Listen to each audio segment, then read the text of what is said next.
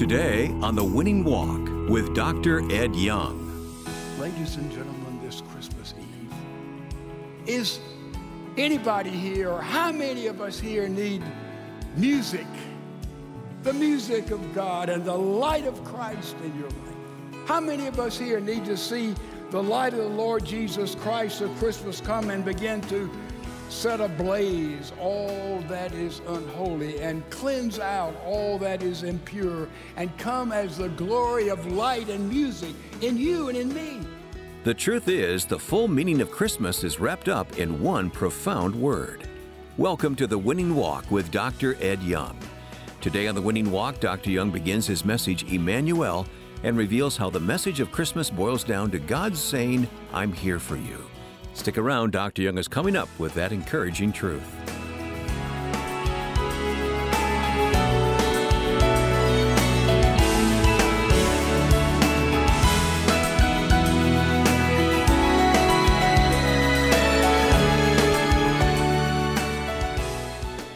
Now, here's Dr. Ed Young with today's message, Emmanuel.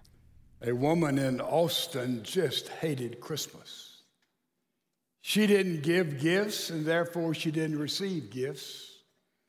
But before Christmas, she went into a little grocery store and got a little packet of Christmas cards, and she'd made a list, 49 people, and she addressed those envelopes and signed the cards and put 49 of them in and mailed them. And then an amazing thing happened. She started getting presents from different people, family. She hadn't given anything in years, and she hadn't received. And presents started just coming in, and she couldn't understand it. Till finally, about the day before Christmas, she had one card left she'd bought, and she opened and looked in it, and she said, "Merry Christmas. This is just to say a gift is on the way."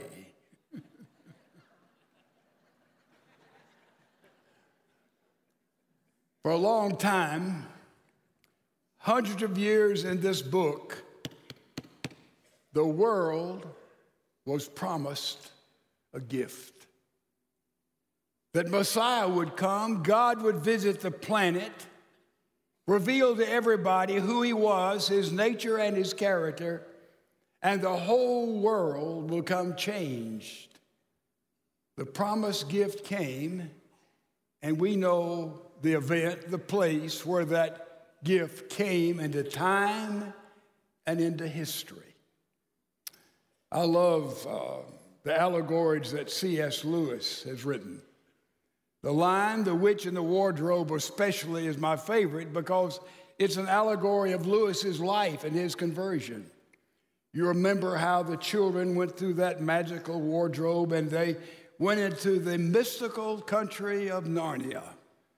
And there in Narnia, they discovered that everything was icy and snowy and frozen and cold, and it didn't seem to anybody much life there, but life would flicker in and flicker out, and all the animals were afraid and reticent and in hiding because darkness was there, cold was there, the wicked witch was there, evil was there in Narnia. But then you remember that Lucy said, one of the little girls, she said, why in Narnia is it always winter and never Christmas? Always winter, never Christmas. But then you know what happened in this story. Aslan, the Christ-like figure, the lion, came. And suddenly darkness began to be pushed away, and evil was defeated. And all of a sudden, that dark area was slowly coming to light, and all the snow and ice was melting, and you could hear water running. You could hear snow dropping from the trees, and finally you could see a little bit of green, because now Christmas had come. It changed everything. This is the story of C.S. Lewis's conversion. He was an Oxford Don, a scholar, mythology, Middle Eastern understanding, mysticism, fairy tales. And he was an atheist, but he became a theist. And slowly, he said, like that melting ice, he became a Christian. And he said it changed everything in his life. He became a Christian, Lewis said, like Christmas melted everything in his life. I've been walking around the last couple of weeks asking people, just casually, what is Christmas? You should listen to the answers I've gotten. They're staggering. I asked a lady this morning, in fact, in another context. I said, what is Christmas? She said, well, I'm going to cook, and we're going to make some enchiladas, and I'm going to bake a ham, and the family's going to come over. She said, that's Christmas. Others have talked about the spirit of Christmas. And some of us look back, we were children. When I was a child, Christmas was all about one thing, Santa Claus. And we'd all get something from Santa Claus, and then we'd go out, and our friends would ask, what did you get? What did Santa bring you? And we would show what Santa brought us. And for me, I'll have to confess, Christmas was always a pretty down time because it seems that Santa never gave me the quality of gifts that all my friends would get. I didn't understand it then. I do now.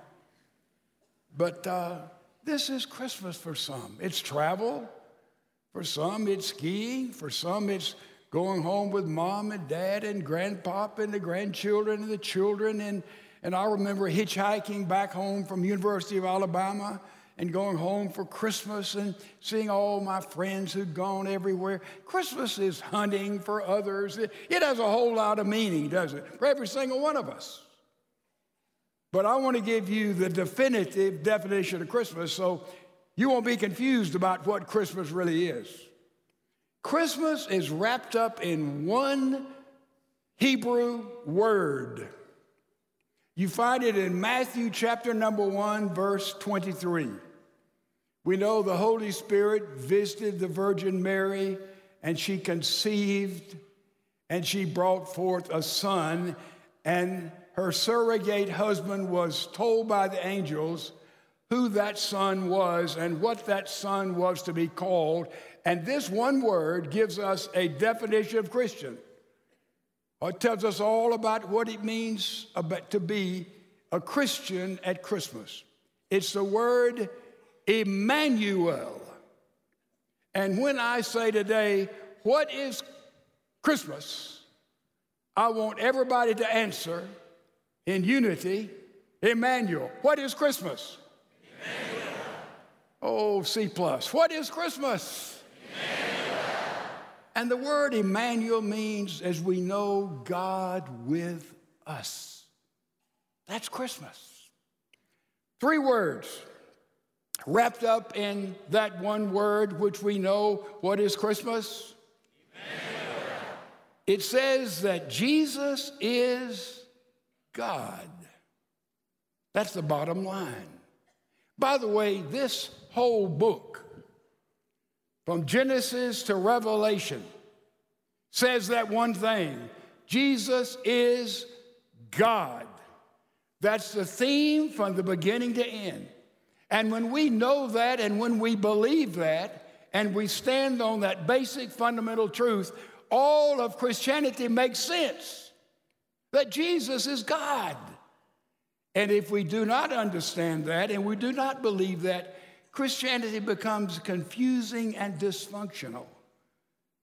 So we know that the Bible teaches that Jesus of Nazareth was indeed God, Emmanuel, the incarnation of the Almighty. Jesus was divine. Jesus was God. How do we know that? Jesus claimed to be God. Look at all the I am statements, 7 of them. I am the light of the world. I am the bread of life. I am the good shepherd. I am the way. I am the truth. I am the life. All those I am statements is Jesus himself claiming, I am God. And how many times in the Bible do you read Jesus saying, the Father and I, we're one.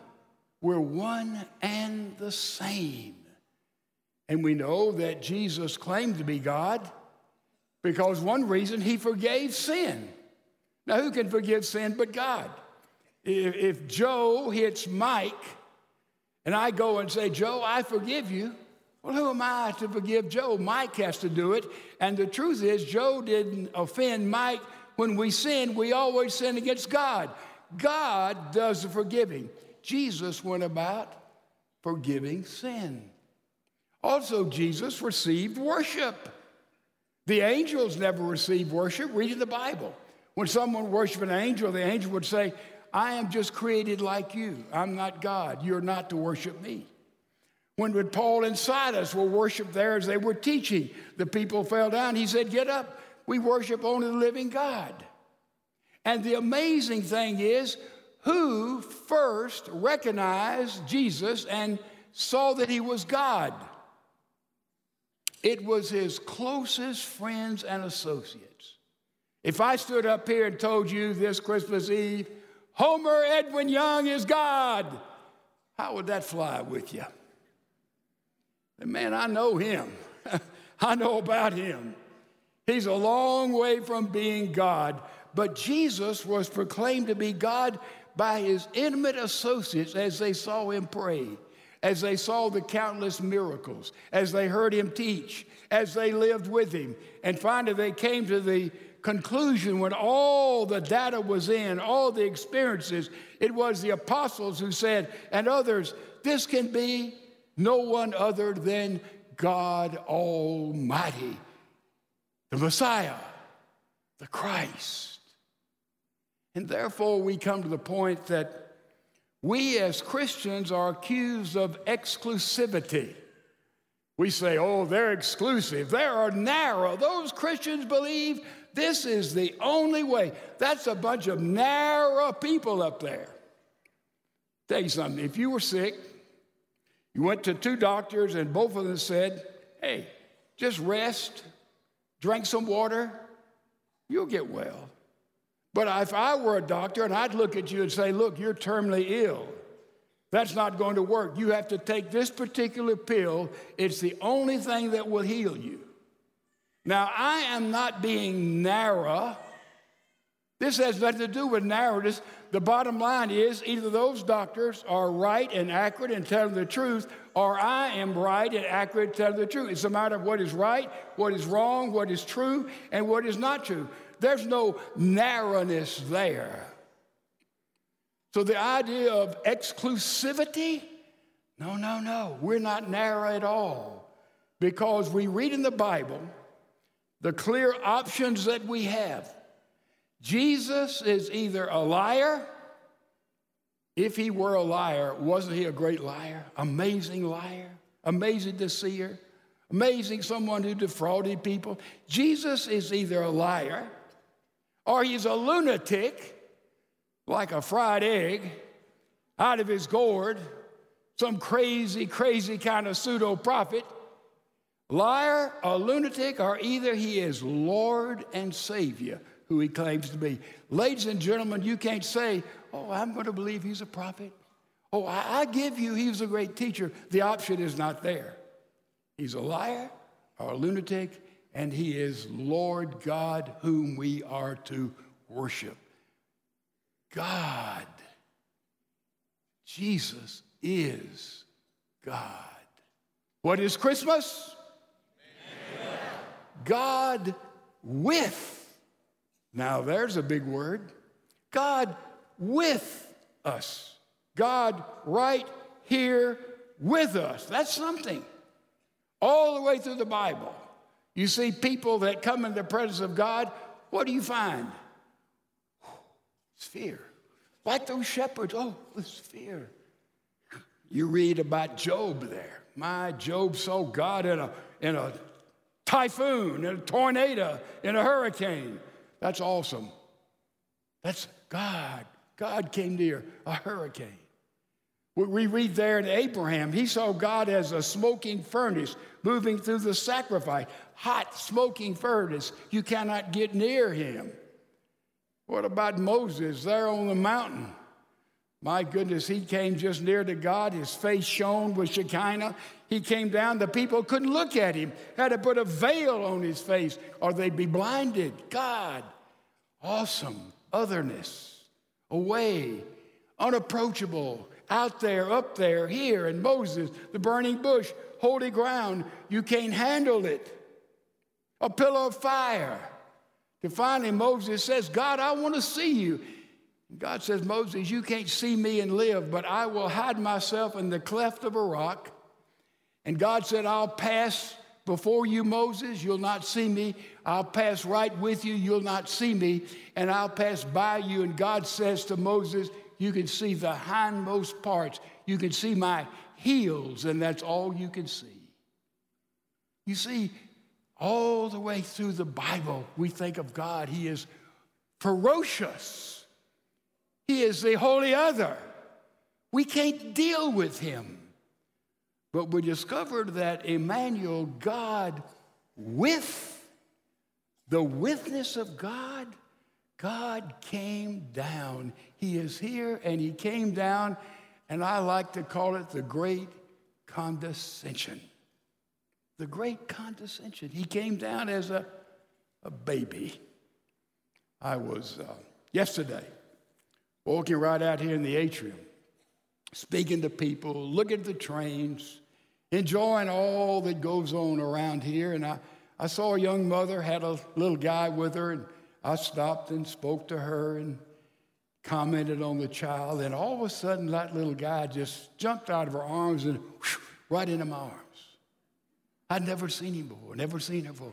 And I just take that little guy, and he just fell on my shoulder and my neck. And she said, he's a cuddler. Oh, he was a cuddler. I just held him there, and we visited. And finally, I told her, I said, you'd better take him back, or I'm going to take him home with me. Jesus, God came down from heaven, and as a baby, he was a cuddler. Right here, right now, available. The great humility of God. Let me tell you something, ladies and gentlemen. You can get too prideful, too having worked out your own deal, you think, with God. Get too big, God can't use you. But nobody can get too little, too small, too humble, or too broken for God to use you. God himself took on human flesh and became baby, available with arms outstretched for every single one of us. Prior to Bethlehem, God was up there. Now, everybody here has had some kind of experience of God. I felt God when I was fishing, or I felt God when I was on top of the mountain, or I felt God when the sunset went up in the valley. Oh, these general experiences of God. The only problem is they don't get you anywhere. You never get to know him. You never get into a relationship with him. He's not alive in your life. He's not dealing with all the anxieties and all the joys that come. He's up there. He's out there. But in Jesus Christ in Bethlehem, he becomes available. What is Christmas? Jesus is God right here with us. He came to us in our terms, met us in the lowest common denominator. Us. He's with us. Who's that us? Not God is with everybody. God's with. Who was us there in Matthew? It was the Magi. It was the astrologers who saw the star, and they read the prophecy, and they followed that star all the way to Jesus. And they brought gold, frankincense, and myrrh. And I think that gave Mary and Joseph the wherewithal to handle going to Egypt, to handle getting back to Nazareth, to stay alive, to have means to live. They came from afar. They had no credentials. Also, who came there to Jesus? The lowly, worthless shepherds. That was the lowest ring in all the employees who worked there in Israel. They were nobodies. They couldn't go in the temple. They would stink like the sheep. They were unclean. God came and visited the nobodies, the shepherds. What is Christmas? God with us. An amazing, amazing thing. God with us. This week, in a little town in Florida, Mulberry, Florida, there was a mother there who was a single mom who had a special child, an autistic child. And since that child had been 3 years old, this mother worked at McDonald's, would get off, and she would take that child to the Christmas house. You know, there are Christmas houses around every town and several in our city. And there are houses for people this house had 250,000 lights all over it. And they had reindeer and Santa Claus and music, Christmas music from 7 till 11 at night. And they had everything you could imagine, from the manger scene to the reindeer. And it was just aglow with light and life. And people came from all over that little town in Florida to see the Christmas house. Everybody liked it but the neighbors. Cars were lined up day after day, night after night. And this mother would take that little autistic girl, get her out of the car, put her in the wheelchair, and just sit her there from the time she was 3, and she would look at the Christmas lights, the Christmas house. The doctor had told the mom she'd never talk, but she just looked at that Christmas house and would make noises from the time she was 3 until this year she was 13. Same thing, every year, wheelchair, looked at the Christmas lights. Never a word. But this year, the mom was talking to someone, and another woman went up and began to talk with a little girl. And the little girl said to the other woman, "Place of music and lights." The woman talked to her and went to the mother and said, "You know, I'd never heard your child speak before." The mother said, "Well, she's never spoken." Said, "Oh, yes, she just spoke to me." And the mom went over there and said, "Darling, what did you say?" And she pointed and said, "Place of music and lights." And that mom had a whole new view of that life that now perhaps would communicate and grow and develop. Ladies and gentlemen, this Christmas Eve, is anybody here, or how many of us here need music? The music of God and the light of Christ in your life.